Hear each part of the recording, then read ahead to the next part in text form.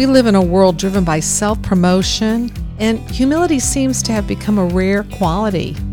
Instead of focusing on the needs of others, people are driven by their own desires and accomplishments. How can we keep our children humble in a world that is consistently screaming, "It's all about me and what I need"? We all know that parenting is hard work and life can get busy. We've done the research to help you.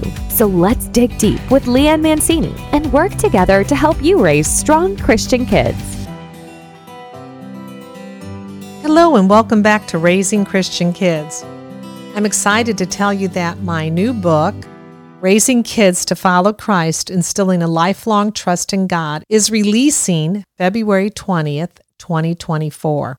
And I took 3 years researching the brightest minds in children's spirituality, and I'm condensing all this great wisdom into this book to help you raise your children organically day by day to love and follow Christ and to build a firm foundation in Christ that will last their lifetime to help them from walking away later in life.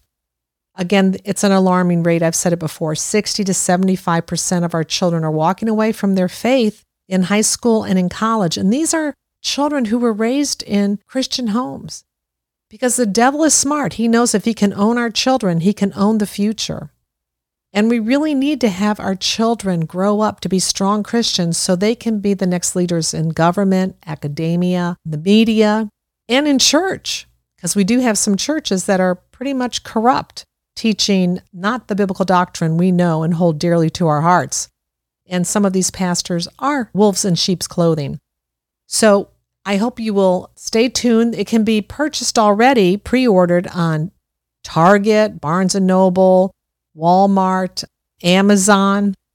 Again, it's Raising Kids to Follow Christ, Instilling a Lifelong Trust in God. So today I want to talk about how we can teach our children to be humble. I believe teaching children to be humble very early and having that just become a part of their existence, a part of who they become, their heart's desire, which the heart's desire is all our inner emotions, how we think, how we feel, how we act, how we react. Humility is so important because when you're humble, you kind of have more peace in your mind and in your heart, especially if there's a bully coming at you, as kids have to fight a lot of bullies this day in various venues, online and in the classroom or in the playground or at a friend's house. But being humble helps you just to be able to take these type of attacks with a grain of salt because you're secure in who you are because of who you are in Christ.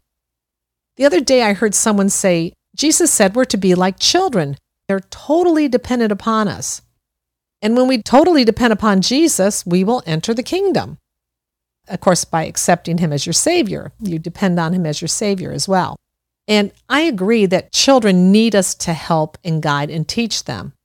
And they do depend upon us, and we depend upon our loving Father. But children are not innocent. No one is innocent. They are born in sin. And you can see this sinful nature in children every time they don't get their way or they don't get what they want, especially with toddlers.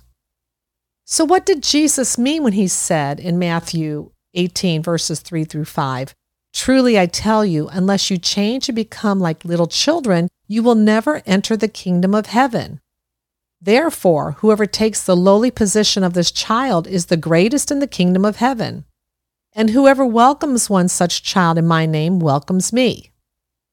Well, before we answer what he means, we need to look back at the previous verse in Matthew 18:1. And it says, "At that time, the disciples came to Jesus saying, 'Who is the greatest in the kingdom of heaven?'" So really the question is about the status. Who is the greatest and who is the least? And children were at the bottom of the social hierarchy. They were pretty much lumped in with slaves and women. And so when Jesus says, you must change, which means to totally turn all the way around in Greek and abandon your superior status and follow Jesus' example and become like Jesus. Take the low position like this child and give your life away instead of trying to achieve higher status. That's humility. Therefore, whoever takes a lowly position like this child will be the greatest in the kingdom. How can we keep our children humble in a world that is consistently screaming, all about me, what I want, what I need? The other day, I even saw an ad that said, I am all I need. And the lady repeated it several times in this ad. It's all about self-sufficiency and self-desire in our world. That's the opposite of humility. It's important to be humble. It's important to teach our children to be humble.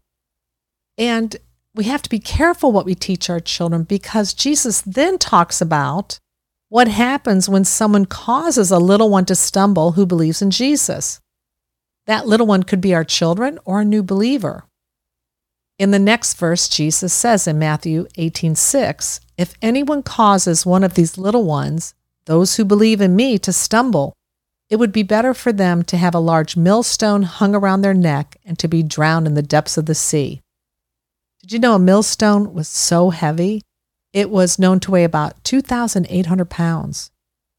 So we have to be careful to make sure that we don't cause our little ones to stumble or anyone else to stumble in their faith with Jesus. And again, that comes with humility, because sometimes we want to act like we know everything. I know sometimes I do. I've been guilty of that, feeling that way, being superior, knowing more than someone else. But people don't listen to someone who is all-knowing or a know-it-all, as they would say. But they do listen to people who they know are humble and kind and loving. We want our children to be humble, kind, and loving, so that they are easily taught the things of the Lord. We want them to be selfless, not self-centered. And there's a lot of things we can do if we start early teaching our children how to share, how to be kind. When they go to school, instead of saying, have a great day at school, say to them, don't forget, tell me how you were kind today when you get home. I want to know. And when your child comes home from school, ask them, how were you kind to someone?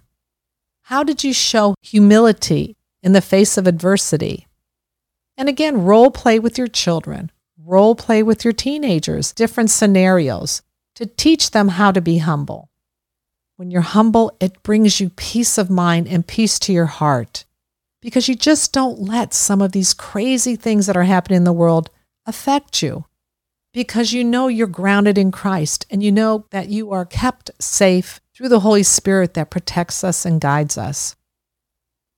I hope you will look at our website, raisingchristiankids.com, and listen to the experts that we have for the tips of the experts, because they have a lot of wisdom to share. And let's all be like Christ. He was humble even to the cross when he said, they do not know what they do. Please forgive them.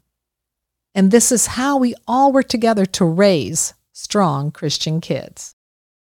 Do you hope and pray your child will have a strong foundation in Jesus? Are you afraid they will fall away due to the ever-increasing rejection of Christianity? 40% of children walk away from their faith during elementary and middle school. What can you do to help instill godly morals and biblical principles that will last a lifetime? Listen to the Raising Christian Kids podcast, a weekly 10 to 15-minute long podcast for parents, grandparents, teachers, ministry leaders, and all who are raising the next generation of warriors for Christ. Let's be equipped and empowered. After all, it is about the salvation of our children and the preservation of Christianity. For more information, visit us at raisingchristiankids.com. Thank you for listening to this episode that is part of the Spark Media Network that can now be heard on the Edify app.